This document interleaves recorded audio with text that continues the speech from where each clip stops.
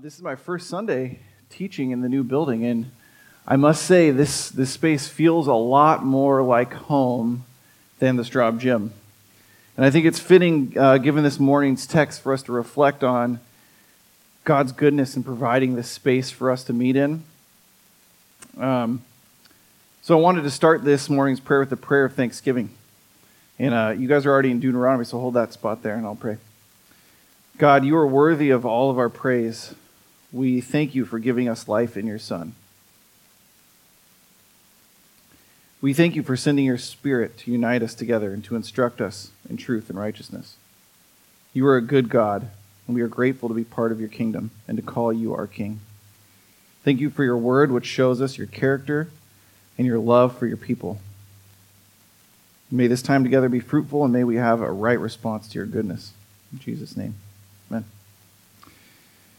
So we're coming here to the close of a massive section of law in Deuteronomy, and I'm so thankful that Hans didn't call for a sub until we made it past all of those miscellaneous laws. Being a high school teacher, I'm glad I wasn't forced to show the same restraint that Hans showed in handling those delicate texts. I think there would have been a lot of jokes made that shouldn't have been made.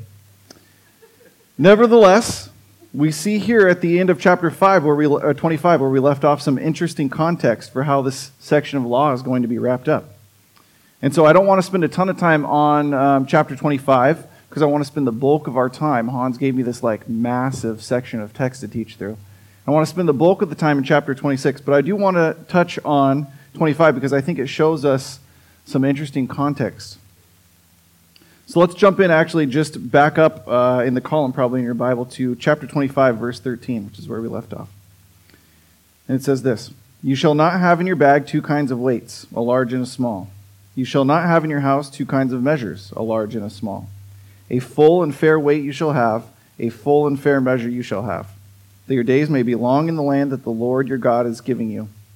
For all who do such things, all who act dishonestly, are an abomination to the Lord your God." We've seen this over and over again in Deuteronomy, but in this passage, we see God's heart for protecting the vulnerable. You see that word that's translated fair in English is actually the Hebrew word tzedek. And if you were with us when we were going through Isaiah, we saw it translated over and over as a term that meant righteousness and justice. So God desires his people to be a people who promote righteousness and justice and how they conduct their business with full and fair weights and measures. He wanted his people to show each other, along with the widow, the orphan, and the sojourner, God's justice in their daily interactions. And so from there, Moses jumps into an interesting history lesson. Let's jump to verse 17 here. It says this: "Remember what Amalek did to you on the way as you came out of Egypt, how he attacked you on the way when you were faint and weary, and cut off your tail, those who were lagging behind you, and he did not fear God. Therefore, when the Lord your God has given you rest from all your enemies around you, in the land that the Lord is giving you for an inheritance to possess, you shall blot out the memory of Amalek from under heaven. You shall not forget." So now we're going to play a wonderful game called Who Was Amalek and What Did He Do? Now, if you're me, the character Amalek doesn't make my top 50 or even my top 100 most memorable Bible characters. So I had to be reminded while studying for this teaching who he was. And it turns out Amalek was actually the grandson of Jacob's twin brother Esau. Jacob being renamed later Israel. So let's turn to Exodus 17. And we'll get a little more context. Now, the people of Israel would have known this story. They would have caught the reference. Exodus 17. It starts in verse 8. "Then Amalek came and fought with Israel at Rephidim. So Moses said to Joshua, 'Choose for us men and go out and fight with Amalek. Tomorrow I will stand on top of the hill with the staff of God in my hand.' So Joshua did as Moses told him and fought with Amalek, while Moses, Aaron, and Hur went up to the top of the hill. Whenever Moses held up his hand, Israel prevailed. And whenever he lowered his hand, Amalek prevailed.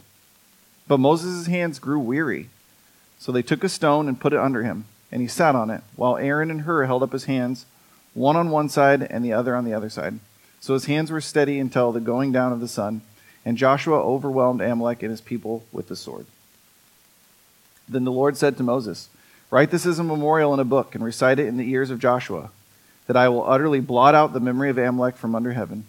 And Moses built an altar and called the name of it, "The Lord is my banner," saying, "A hand upon the throne of the Lord. The Lord will have war with Amalek from generation to generation." So basically, Amalek was like the junior mafia of the ancient Near East. They heard that there was a proverbial gravy train rolling out of Egypt and that it would be easy picking. And so they saddled up their camels. They were apparently camel masters, which in those days would be like the crew of Fast and the Furious running down a caravan of moms pushing strollers. And so we read in Deuteronomy that they attacked the back of the caravan of Israelites. They picked on the poor, the weak, the vulnerable. And we see here in Exodus again God's heart for the vulnerable and for his people. God's win in that battle was to show that he was on the side of justice, on the side of righteousness. And so when we see this included at the end of this section of laws talking about justice and righteousness, we're seeing just kind of that antithesis, that opposite argument being made. It's included here as the opposite. Because what God was hoping is that Israel would follow God's law, and that they would look like the opposite of their thieving, heathen cousins, the Amalekites. And that's why God has a command for Israel to blot out even the memory of Amalek. Israel was to be the opposite of how Amalek treated them, a nation concerned with loving God and loving their neighbors. So that's the quick summary that I'm going to give for 25. And I think it's a great piece of context for jumping into chapter 26. This story of the Amalekites and the reminder to be just in our dealings with each other is juxtaposed with God's call to his people in chapter 26. You see, God is calling his people to promote righteousness and justice in how they interact with each other and their neighbors. So in this section in 26, we're going to see once again how God's heart for Israel's people can be seen and how we can apply the heart behind these commands to our context here in Salem, Oregon, 2019. So let's jump in. We heard this section read, and it was a long section, but I want to turn back and refresh on 26, 1 through 5. When you come into the land the Lord your God has given you for an inheritance and have taken possession of it and live in it, you shall take some of the fruits of all the fruit of the ground which you harvest from your land that the Lord your God has given you, and you shall put it in a basket. And you shall go to the place the Lord your God will choose to make his name to dwell there. And you shall go to the priest who is in office at that time and say to him, I declare today to the Lord your God that I have come into the land that the Lord swore to our fathers to give us. Then the priest shall take the basket from your hand, set it down before the altar of the Lord, and you shall make a response before the Lord your God. A wandering Aramaean was my father, and he went down into Egypt and sojourned there, few in number, and there he became a great nation, a nation great, mighty, and populous. So here's what's happening. The Israelites are gathered on the edge of the promised land, still in the desert, when Moses is giving this speech to them. And the Lord reaffirms his commitment to them. He says, when you come into the promised land and you possess it. Meaning, you've already taken the land and you've battled any of the other claims to the land, and you've defeated all of your enemies. It's not an if statement. It's not if you come into the land you should do this. It's when you come into the land. He's giving the Israelites, again, that affirmation, that hope that he will do something on their behalf. And I love what it says in verse 5. You shall make a response. So you may have read the heading in chapter 26 that says first fruits and tithe, and you may have, much like myself when I started studying this passage to teach it today, you might have assumed that this teaching would primarily be about money. And so while it is about being generous with our resources, I really want to focus on that word in verse 5, response. That's why I've titled today's teaching, if I can find it. There it is. A right response to God's goodness. A right response to God's goodness. You see, this whole section would come into play as a response to God's gracious provision for his people. He would have already given the Israelites the promised land and victory over their enemies. And in return, the expectation is that they would respond. So I want you guys to key in to a few different ideas here, the arguments that I'm going to make, and I'm going to give them to you up front here so you're not worried about catching them later in the teaching. So you can go ahead and write these down. A right response to God's goodness shows that our hope is in Jesus. That's the first point that I'm going to make. A right response to God's goodness promotes unity within the body. The last point that I'm going to make this morning is a right response to God's goodness promotes righteousness and justice in our community. Give you guys a second to write those down. I'll come back to them later. So let's take a closer look at the first point. Our response to God's goodness, a right response to God's goodness, should show that our hope is in Jesus. Let's keep going on in Deuteronomy. You shall make a response before the Lord your God. A wandering Aramean was my father. He went down into Egypt and sojourned there, few in number, and there he became a nation, great and mighty and populous. And the Egyptians treated us harshly and humiliated us and laid on us hard labor. Then we cried out to the Lord, the God of our fathers, and the Lord heard our voice and saw our affliction, our toil, and our oppression. And the Lord brought us out of Egypt with a mighty hand and an outstretched arm, with great deeds of terror, with signs and wonders. And he brought us into this place and gave us this land, a land flowing with milk and honey. And behold, now I bring the first fruit of the ground, which you, O Lord, have given me. And you shall set it down before the Lord your God and worship before the Lord your God. And you shall rejoice in all that the Lord your God has given to you and to your house, you and the Levite and the sojourner who is among you. Because we're so far removed from this ancient Near East context and really removed from being an agrarian society, the idea of first fruits is sometimes confusing. So what would happen basically is that the Jewish landowner, farmer, would take a basket full of the first things that were ripe in his field. Didn't matter what kind of farmer he was, if it was figs or olives, grain. He would take the first of whatever was ripe and load up a basket and take it to the tabernacle. In that time, it would be a huge show of faith and hope of what was to come. Because at the time of the first fruits, when the first things were ripe, there was no guarantee that the rest of the harvest would be good. There could be a sudden drought, or a heat wave, or a hailstorm. There could be bugs that came in, an enemy army, any number of calamities that could come and wipe out your crop. So it would be purely out of a response to God's proven graciousness and obedience to God's word that the farmer would be compelled to bring in the basket of produce. And there's something really beautiful in this confession that the farmer would make as he brings the first fruits. The bringer recounts God's goodness and the direct intervention in the history of the Jewish people. He says, with a mighty hand and an outstretched arm. It wasn't just coincidence.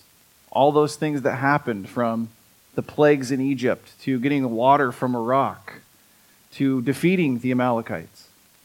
It wasn't a coincidence. It was God's divine intervention and provision in their lives.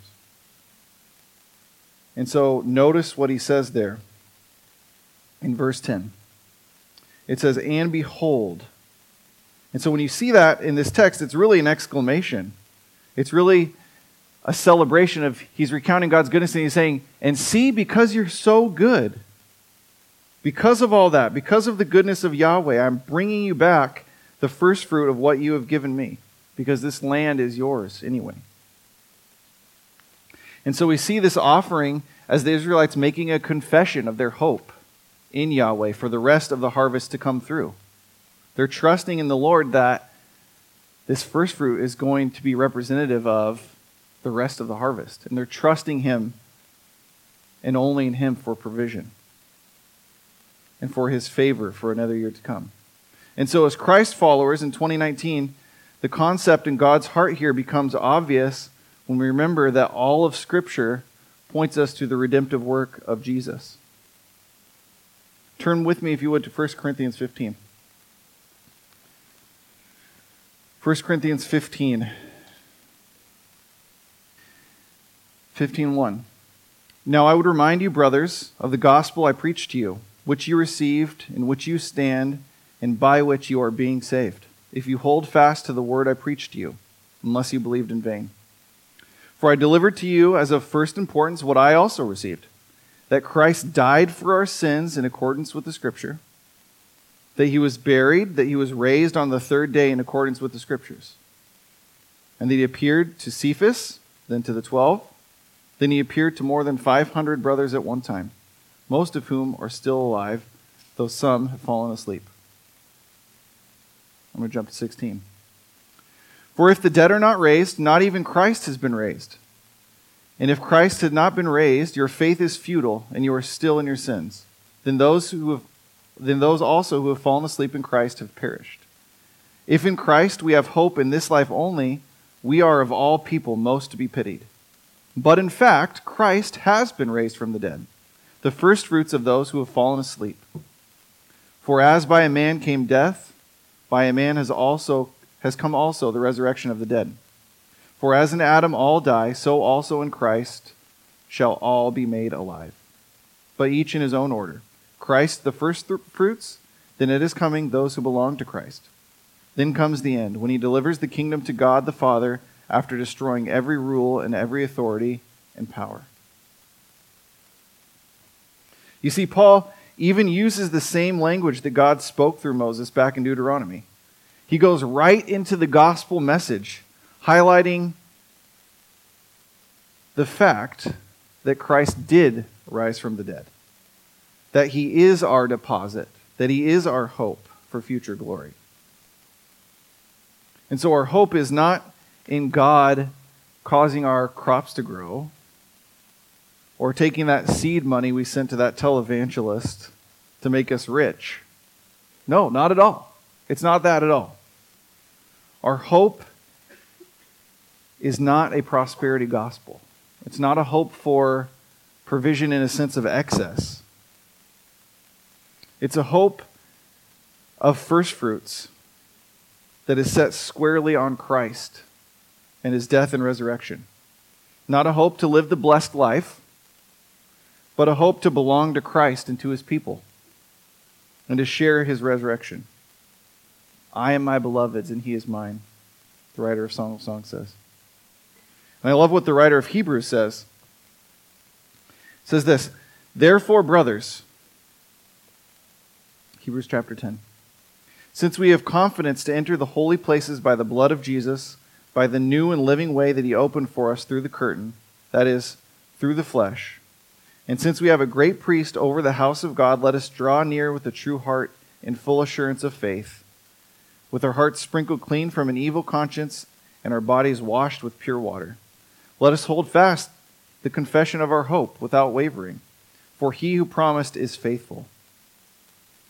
And let us consider how to stir up one another to love and good works, not neglecting to meet together as is the habit of some, but encouraging one another, and all the more as you see the day drawing near. You can hear the language there of the firstfruits. It says, hold fast to the confession of our hope. It echoes the confession that that person, the bringer of the tithe, makes in Deuteronomy. His hope is in the provision of the Lord. And I love what he says, let us consider how to stir up one another to love and good works, the author says.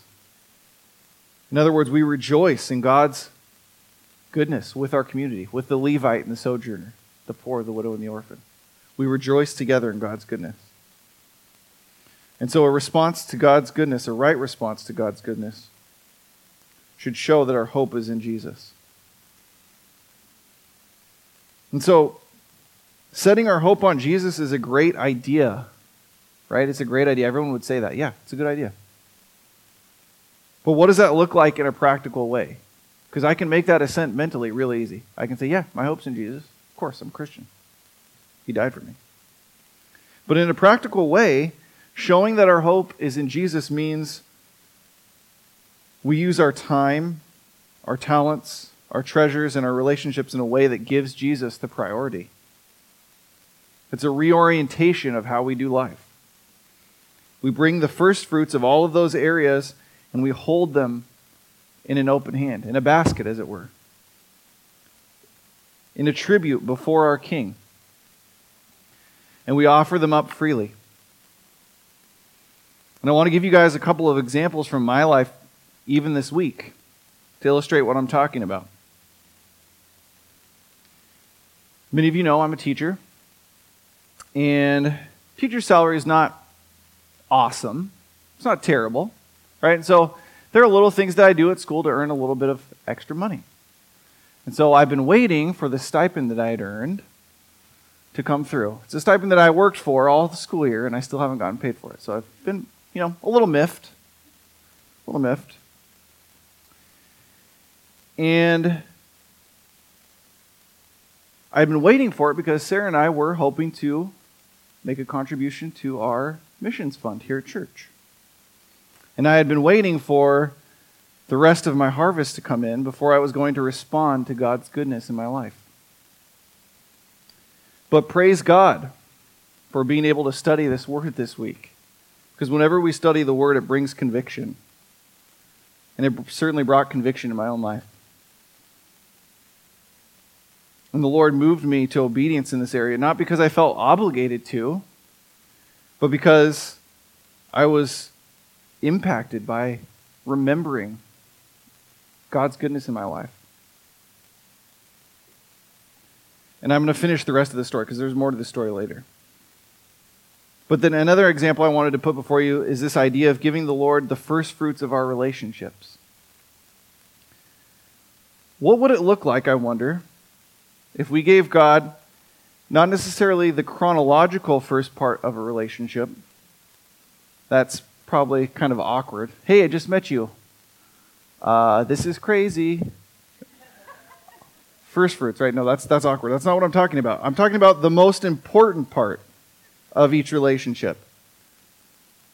What if as a church family we decided that we were only going to engage one another with the focus of each relationship being God's glory in our midst? A focus of God's glory in the midst of our relationships. Instead of, we see this contrasting idea like we saw from 25. Instead of how the world does relationships, which is looking for opportunities to use other people to gain power, to gain worth, to gain status and control. What if we did things differently? We have to hold our relationships loosely so that God can be glorified in our midst. Now, some of you know a degree of dysfunction exists in my family and in some of my family relationships. I'm sure none of you can relate. And what I've found to be honoring to God the most in the context of those relationships is when I hold them with an open hand. And when my focus is what I can do to bring justice and righteousness in the midst of those relationships. And not focusing on what I'm getting or what I'm benefiting from the relationship. And often, this has cost me something. It's been costly. It's caused separation at times from people that I love and care deeply about. But ultimately is yielded fruit that is pleasing to the Lord. So I wonder if we as a church family committed to doing this and giving over the most important part of our time, our talents, our treasures, and our relationships, not just within church, but also to the places that we work, with our neighbors, and in the interactions we have in our community, when we're out shopping at the grocery store. What a beautiful picture of God's goodness we would paint for the world to see. You see, I felt conviction again this week. As my sister-in-law, my 2-year-old nephew and infant niece, spent the past 8 nights with us. And I do mean spent the night with us. My niece was literally crashed in my closet for the past week. And I can tell you, unequivocally, I'm not ready to go back to that infant life. See, my brother-in-law was out of town, and so my sister-in-law asked if she could stay with us all week. Those of you who know me well know that I'm a bit of what my wife would call a homebody. A bit of a introvert. Someone who likes his space. And so inviting other people to be in that space for that amount of time was something that I was reluctant to commit to. But I was convicted. As happens when your wife speaks to you, right? I was convicted about holding my time, my talents, my treasures, and my relationships loosely and being willing to give up something in response to God's goodness to show His love to others. And so as a result of the Spirit moving through my wife and children, speaking to me about the need to be gracious and showing hospitality, we had a wonderful week, spoiling my nephew and exhorting my sister-in-law on the important job she's doing raising disciples in her home. You see, I'm learning and becoming more sure every day that my hope isn't in getting to have my space. It's not in getting to have my time. It's not in buying that thing that I really want or getting to travel to that place that I've been saving up for. I'm learning and becoming more sure that my only hope is Christ crucified and seeing His name glorified. And this is an aside here that I wanted to throw in because I think it's really important.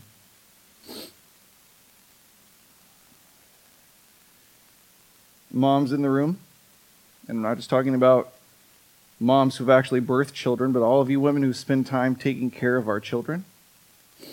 You have such a difficult and exhausting job. While God may have gifted men physical strength, good looks, scruffy beards, we all know that God gave women actual superpowers. There is something truly supernatural in a mom's energy and patience. And there's just no way I can equivalate what I do for a job, the amount of energy I spend, with the amount of energy you all spend caring for our children, cooking and cleaning for us, keeping our homes in order. It's miraculous. And you deserve way more credit than we give. And so I wanted to encourage you all. You are doing a great job. We see you. We know it's difficult and draining at times. But as an elder of this church, I appreciate you all so much. And so a right response to God's goodness shows that our hope is in Christ. Second point is this. I'll give you a second to write this down if you didn't catch it before. A right response to God's goodness promotes unity in the body. A right response to God's goodness keeps unity in the body. We see in Deuteronomy 26:11, we read that there at the end of that last section that I went through, that after offering the first fruits, there was unity. The offerer, the Levite, and the sojourner were to rejoice together. We saw in the Corinthians passage that we looked at earlier also that Jesus is the first fruits of a new creation. He's the first of many who will be perfectly reconciled to Yahweh. Jesus' response to God's faithfulness was to pour out His life for mankind. Jesus also invited us to participate in His response to God by sharing his body and his blood. Let's look together at 1 Corinthians 11. And this is a long section of text, but I'm going to put it up here on the screen for us. It says, "But in the following instructions I do not commend you, because when you come together it is not for the better, but for the worse. For in the first place, when you come together as a church, I hear that there are divisions among you." That's not a great start, Corinthians. "And I believe that in part, for there must be factions among you in order that those who are genuine among you may be recognized. When you come together, it is not the Lord's Supper that you eat." In other words, you're fooling yourself. "For in eating, each one goes on ahead with his own meal. One grows hungry, and another gets drunk." And I have the same response as Paul. What? "Do you not have houses to eat and drink in? Or do you despise the church of God and humiliate those who have nothing? What shall I say to you?" It's like when you come to your kids, like, what? What am I going to say? "Shall I commend you in this? No, absolutely, I will not. For I received from the Lord what I also delivered to you, that the Lord Jesus, on the night when he was betrayed, took bread, and when he had given thanks, he broke it, and said, 'This is my body, which is for you. Do this in remembrance of me.' In the same way also, he took the cup after supper, saying, 'This cup is the new covenant in my blood. Do this as often as you drink it in remembrance of me. For as often as you eat of this bread and drink of this cup, you proclaim the Lord's death until he comes. Whoever therefore eats the bread or drinks the cup of the Lord in an unworthy manner will be guilty concerning the body and the blood of the Lord. Let a person examine himself then, and so eat of the bread and drink of the cup. For anyone who eats and drinks without discerning the body eats and drinks judgment on himself. That is why many of you are weak and ill, and some have died. But if we judged ourselves truly, we would not be judged. But when we are judged by the Lord, we are disciplined, so that we may not be condemned along with the world. So then, my brothers, when you come together to eat, wait for one another. Share with one another. If anyone is hungry, let him eat at home, so that when you come together, it will not be for judgment. About the other things, I will give you directions when I come." So there's a lot going on here in this text, right? They think they're eating the Lord's Supper. They're really just eating. Some of them are overeating. Some of them don't have anything to eat. People are getting sauced at church. It's not a good look. But I desperately want us to see the connections here between the Lord's Supper, and we celebrate this every Sunday with the bread and the little cup of juice, and the first fruits offering. You see, in the Corinthian church at that time, there was disunity. There's a disagreements about a number of things, but in this particular passage, it's dealing with the church's response to God's goodness. The people were getting together for a church potluck, which is how they celebrated the Lord's Supper in those days. And yet there was no sharing of the food. I mean, how can you have a potluck without sharing food? And that's what Paul says. Why don't you just eat at home? If you're not going to share with each other, this is a waste of time. And some people were getting drunk. Other people went hungry. How can you say that you love God and see people in your own church hungry? And so Paul reminds them of Christ's commands. When they're sharing the Lord's Supper, they should be doing it in remembrance of Christ. In other words, they should remember how Christ willingly laid down his life, how Jesus led a life that was full of reconciliation and care for the vulnerable. And then Paul says, if you eat of the body or drink of the cup in a way that is unworthy, you will be guilty concerning the body and the blood. And so we often hear this part about taking the Lord's Supper in an unworthy manner, again, taught about as a mental exercise, about making sure that you're thankful that God did this for you. And I don't want to minimize that. It certainly is that. We must be thankful. We must be grateful that the Lord did that on our behalf. But that's not really what Paul is talking about in this context. He's saying you have to be reconciled to one another. There can't be this ongoing division in the church. And what he's also saying is you have to take care of one another. There has to be generosity. You have to be sharing the things that you have. So how do we know that that's actually what he's saying? Look again at verse 29 there.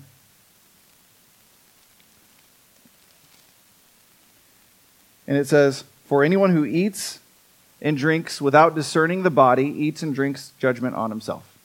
It's confusing because it's the same word body, but he's not talking about Christ's body in this context. He's talking about the body, the church body, the family. So if you eat and drink without discerning the needs of the family, without discerning where you stand in context of relationship with your brothers and your sisters, that's when you're going to drink judgment on yourself. And so he finishes off the passage by saying, when you take the Lord's Supper, share with one another. It's translated as wait for one another. If you look at your little footnote there, and I think this is a better translation. So then, my brothers, when you come together to eat, share with one another. Right? Be generous. Share your maple bars with one another. Okay? Make sure that Tyler gets at least half a maple bar. No, I'm just kidding. You guys are very generous with maple bars. But I wonder, dear church, when we take communion and we come to the table, is it just something that we go through the motions on? Or do we, rightly, as Paul suggests in Corinthians, do we examine and discern the body? Do we think to ourselves, am I in right relationship with my brothers and sisters? Have I done what I can do in my control to reconcile? Have I been generous? Do I know what the needs are of my brothers and sisters? And have I been generous? Have I discerned the body before I take of the body and blood of Jesus? You see, Jesus himself says in Matthew chapter 5, if you're going to offer a gift and you remember that your brother has something against you, you should stop what you're doing. You should leave it there. You should go be reconciled and then come back. God's not interested in the immediacy of the gift. He'd rather us be reconciled first and then come back and finish it up, right? He cares about us being reconciled to one another. If we want to respond in a way that God has called us to in being one body, we will do so in a way that reconciles and restores relationships. We will do so in a way that promotes unity. I love what it says here in Romans. A section with the uninspired heading, Marks of a True Christian. It says this, "Let love be genuine. Abhor what is evil. Hold fast to what is good. Love one another with brotherly affection. Outdo one another in showing honor. Do not be slothful in zeal. Be fervent in spirit. Serve the Lord. Rejoice in hope." You can hear the language there from Deuteronomy. "Be patient in tribulation. Be constant in prayer. Contribute to the needs of the saints and seek to show hospitality." Again, you can see the parallels there. "Bless those who persecute you. Bless and do not curse them. Rejoice with those who rejoice. Weep with those who weep. Live in harmony with one another. Do not be haughty, but associate with the lowly. Never be wise in your own sight. Repay no one evil for evil, but give thought to do what is honorable in the sight of all. If possible, so far as it depends on you, live peaceably with all." You see, a right response to God's goodness should lead to unity. There's just no other option. We're called to love one another. We're called to serve one another. We're called to be generous to one another and to seek out opportunities to welcome those outside our community and show them the same love and generosity. And so a right response to God's goodness promotes unity within our body. And the last point I want to make is this. A right response to God's goodness promotes righteousness and justice in our community. A right response to God's goodness promotes righteousness and justice in our community. I want to jump back to Deuteronomy 26 here. Verse 12. "When you have finished paying all the tithe of your produce in the 3rd year, which is the year of tithing, giving it to the Levite, the sojourner, the fatherless, and the widow, so that they may eat within your towns and be filled, then you shall say before the Lord your God, I have removed the sacred portion out of my house, And moreover, I have given it to the Levite, the sojourner, the fatherless, and the widow, according to all your commandment that you have commanded me. I have not transgressed any of your commandments, nor have I forgotten them. I have not eaten of the tithe while I was mourning, or removed any of it while I was unclean, or offered any of it to the dead. I have obeyed the voice of the Lord my God. I have done according to all that you have commanded me. Look down from your holy habitation from heaven, and bless your people Israel, and the ground that you have given us, as you swore to our fathers, a land flowing with milk and honey. You see, the Israelites knew they could only truly make that confession of obedience that we see there in verses 13 and 14 if they had already taken care of the vulnerable in their community. They could only say, I have obeyed you, Lord, I have kept your commandments, if the orphan, the widow, the sojourner, the Levite were taken care of. They couldn't say that truthfully if they hadn't already done that.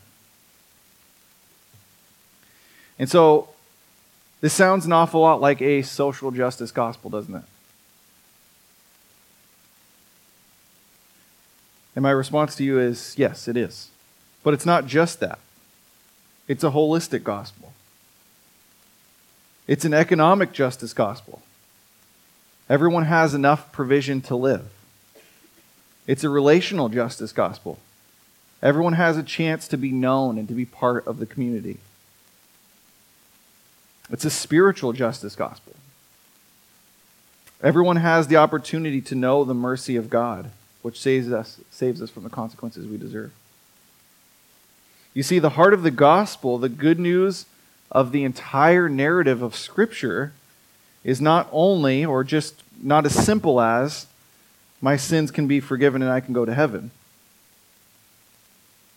The heart of the gospel, the picture painted throughout the narrative of Scripture, is of a righteous and just God, full of steadfast love and faithfulness, a king ruling a kingdom of people, who chooses partners to be his ministers of justice and righteousness on earth.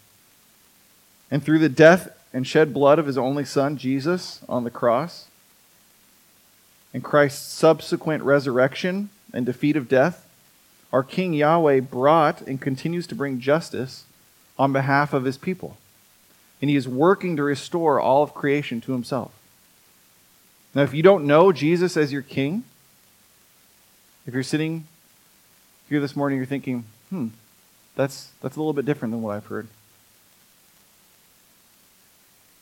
If you want to know more about what it means to be part of the kingdom of light, we want to talk to you. We want to point you in the direction for the answers to the questions that you have. So please come talk with one of us after the service. So part of walking in the light is having personal relationship and forgiveness. That is part of it. But it's not just that. It's also God restoring and establishing a kingdom, a community of people which are set aside in holy service to himself. Let's pick up Deuteronomy back in 26, 16 through 19. It says this, "This day the Lord your God commands you to do these statutes and rules. You shall therefore be careful to do them with all your heart and with all your soul.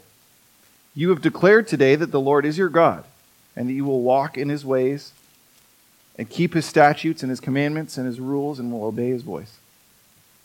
And the Lord has declared today that you are a people for his treasured possession, as he has promised you, and that you are to keep all his commandments, and that he will set you in praise and in fame and in honor high above all the nations that he has made, and that you shall be a people holy to the Lord your God, as he has promised." The King, Yahweh, even though he is under no obligation to do so, reiterates his love and his commitment to his people. This language here shows us his affection for his people. He's not some angry God just waiting to smite us for doing bad. He loves us. He loves his people. You can see it in how he speaks about them. It's not just provision he's giving them. It's fame and honor and glory because they are his people and because he is good. I love what Peter writes in 1 Peter. It says this, 1 Peter 1, 1 and 2, and then I'll jump ahead. Peter, an apostle of Jesus Christ, to those who are elect exiles of the dispersion in Pontus, Galatia, Cappadocia, Asia, and Bithynia, according to the foreknowledge of God the Father in the sanctification of the Spirit, for obedience to Jesus Christ and for sprinkling with his blood. May grace and peace be multiplied to you. So Peter's speaking to Jesus' followers, and he says this: you are a chosen race, a royal priesthood, a holy nation, a people for his own possession, that you may proclaim the excellencies of him who called you out of darkness into his marvelous light. In other words, that you can show God's righteousness and justice, proclaiming how excellent it is to be part of a kingdom of righteousness and justice. Once you were not a people, but now you are God's people. Once you had not received mercy, but now you would receive mercy. Beloved, I urge you as sojourners and exiles to abstain from the passions of the flesh, which wage war against your soul. Keep your conduct among the Gentiles honorable, so that when they speak against you as evildoers, they may see your good deeds and glorify God on the day of visitation. Be subject for the Lord's sake to every human institution, whether it be the emperor as supreme. We are God's chosen people, God's chosen, treasured possession. And again, you can hear there the echo of Deuteronomy 26. A people for God's treasured possession. And we are already partakers of God's mercy through Christ, and as such, Peter encourages us, abstain from passions of the flesh. In other words, hold your time, talents, treasures, and relationships with an open hand. Don't let any of those things take the place of Christ as the object of your worship. And make sure your conduct among non-believers is honorable, letting them see your good deeds. Let it be obvious that you're a minister of righteousness and justice in the name of bringing God glory. It's very telling how the structure of the tithe offering is set up in the Old Testament. There is a confession that is directly tied then to the action of the generosity of the tither, the person who's bringing the tithe, to his community, to the Levite, the sojourner, the fatherless, and the widow. The whole offering is set up on the premise that because God has been faithful to me, I will be faithful to my community. The action and the words are directly tied together. And James frames it this way. I'm just going to read this to you. James 2, 14 through 18. What good is it, my brothers, if someone says he has faith but does not have works?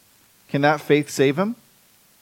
If a brother or sister is poorly clothed and lacking in daily food, and one of you says to them, go in peace, be warm and filled, without giving them the things needed for that body, what good is that?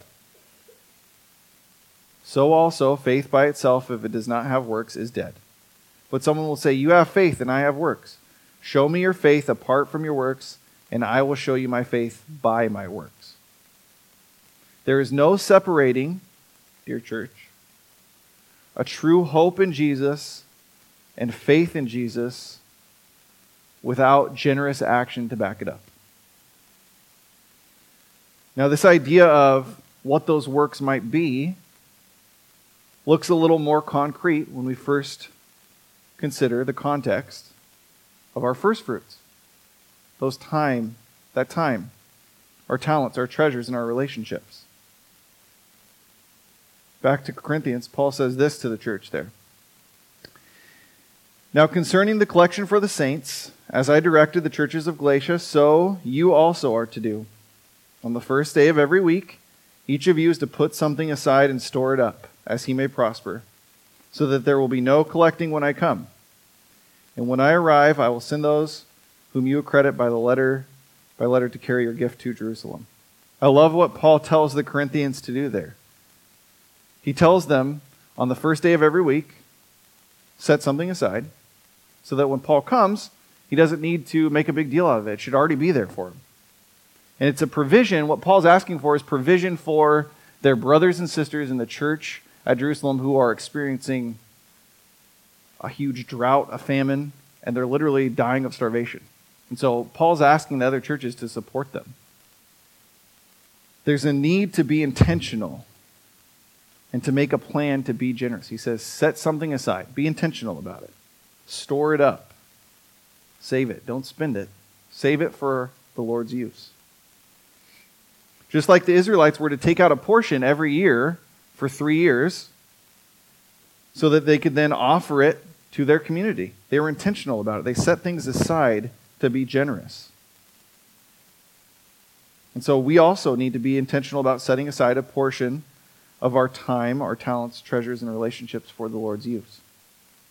So I want to finish this story that I started earlier about waiting for the rest of my harvest to come in. I know it sounds terrible, like I mailed a check to Jim and Tammy Faye Baker or something, but that's not what I'm talking about. I was sitting at my computer and I was looking at the budget, Sarah and I's annual budget, and I was realizing that we were behind in giving what we said we were going to give. And I was, again, miffed that this deposit hadn't come in. And in the middle of just kind of moping around about it, I was instantly convicted because I checked my email and there was a request from our brother Marcel to help fund the annual pastors' conference and for a couple more church roofs in Burkina Faso. And so while I was waiting for my harvest to come in, our brother Marcel is literally laboring in the field. Literally and figuratively, laboring in the field. He's out there planting churches in the bush, equipping pastors on the front lines of religious persecution. And the Lord was saying to me through this text as I was studying, you need to set something aside each week and store it up so that when Marcel asks, there won't be a need to take up a collection.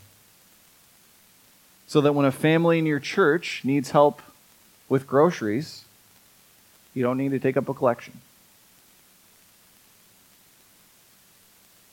So that when a single mom comes in looking for diapers and clothes for their children, we don't need to take up a collection. We've already made a plan to be generous. And I was convicted by that. Because there shouldn't be even a question about our generosity. Remember how the Lord framed it. It was a promise. When you come into the land, you need to do this. It wasn't a question of, well, we don't feel like it, Lord. We're waiting for our crops to grow. It was, no, you're going to do it. You're going to be generous. You're going to reflect my heart to the world. So there shouldn't even be a question about it. And I was convicted.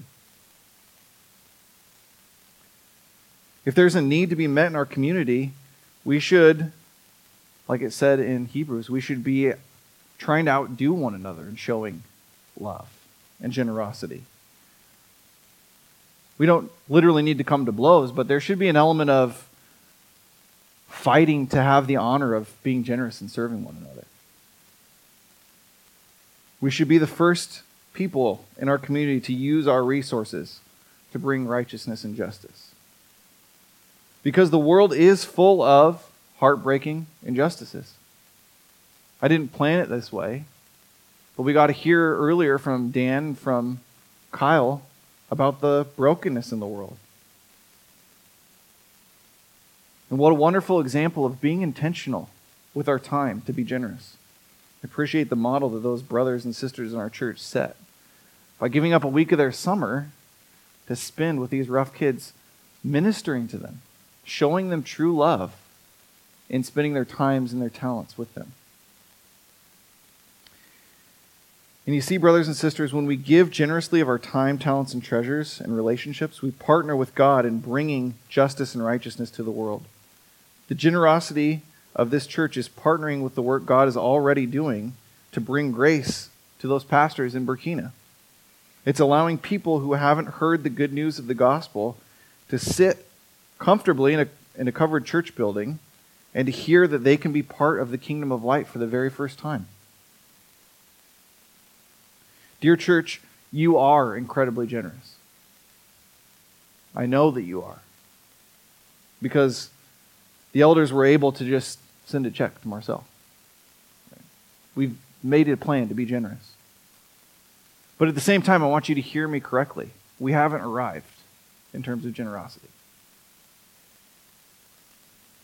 I don't want us to think that just because we've sent one check over, or because we've roofed X amount of churches and given out X amount of resources and benevolence, that we can stop being generous and stop being intentional. I wonder what it would look like this morning if when we came to the table of communion, we truly took time to make sure that we are taking the bread and the cup in a way that honors Christ, in a manner worthy of his blood and body. By being reconciled to each other and by being generous. And I wonder what it would look like if, instead of just dropping our tithe in the box, if we took a second and we made a confession similarly to the confession we find in Deuteronomy. If we took a moment in our hearts and we said, Lord, I've set aside a portion of my finances and all the things you've given to me. And I've used it to support your work in the church and to promote justice among the vulnerable. My heart is clean before you, Lord. I have done my best to follow you and to live reconciled to my neighbors. Now, Lord, look down from heaven and be pleased with us and continue to bless us so that we can continue to be ministers of your grace. I wonder if we did that, how our hearts would be moved to respond in righteousness and justice. You see, brothers and sisters, how we spend our money and how we treat our neighbors is a justice issue that speaks to the rest of the world that we belong to God and that we are his people. A right response to God's goodness shows that our only hope is in Jesus. It promotes unity in the body, and it promotes righteousness and justice in our community. Mission Fellowship, may we be a body marked by a response to God's goodness. May we be a people set apart for holy service in the way that we use our time, our talents, our treasures, and our relationships. And may we continue to be ministers of God's justice and righteousness in a world full of brokenness.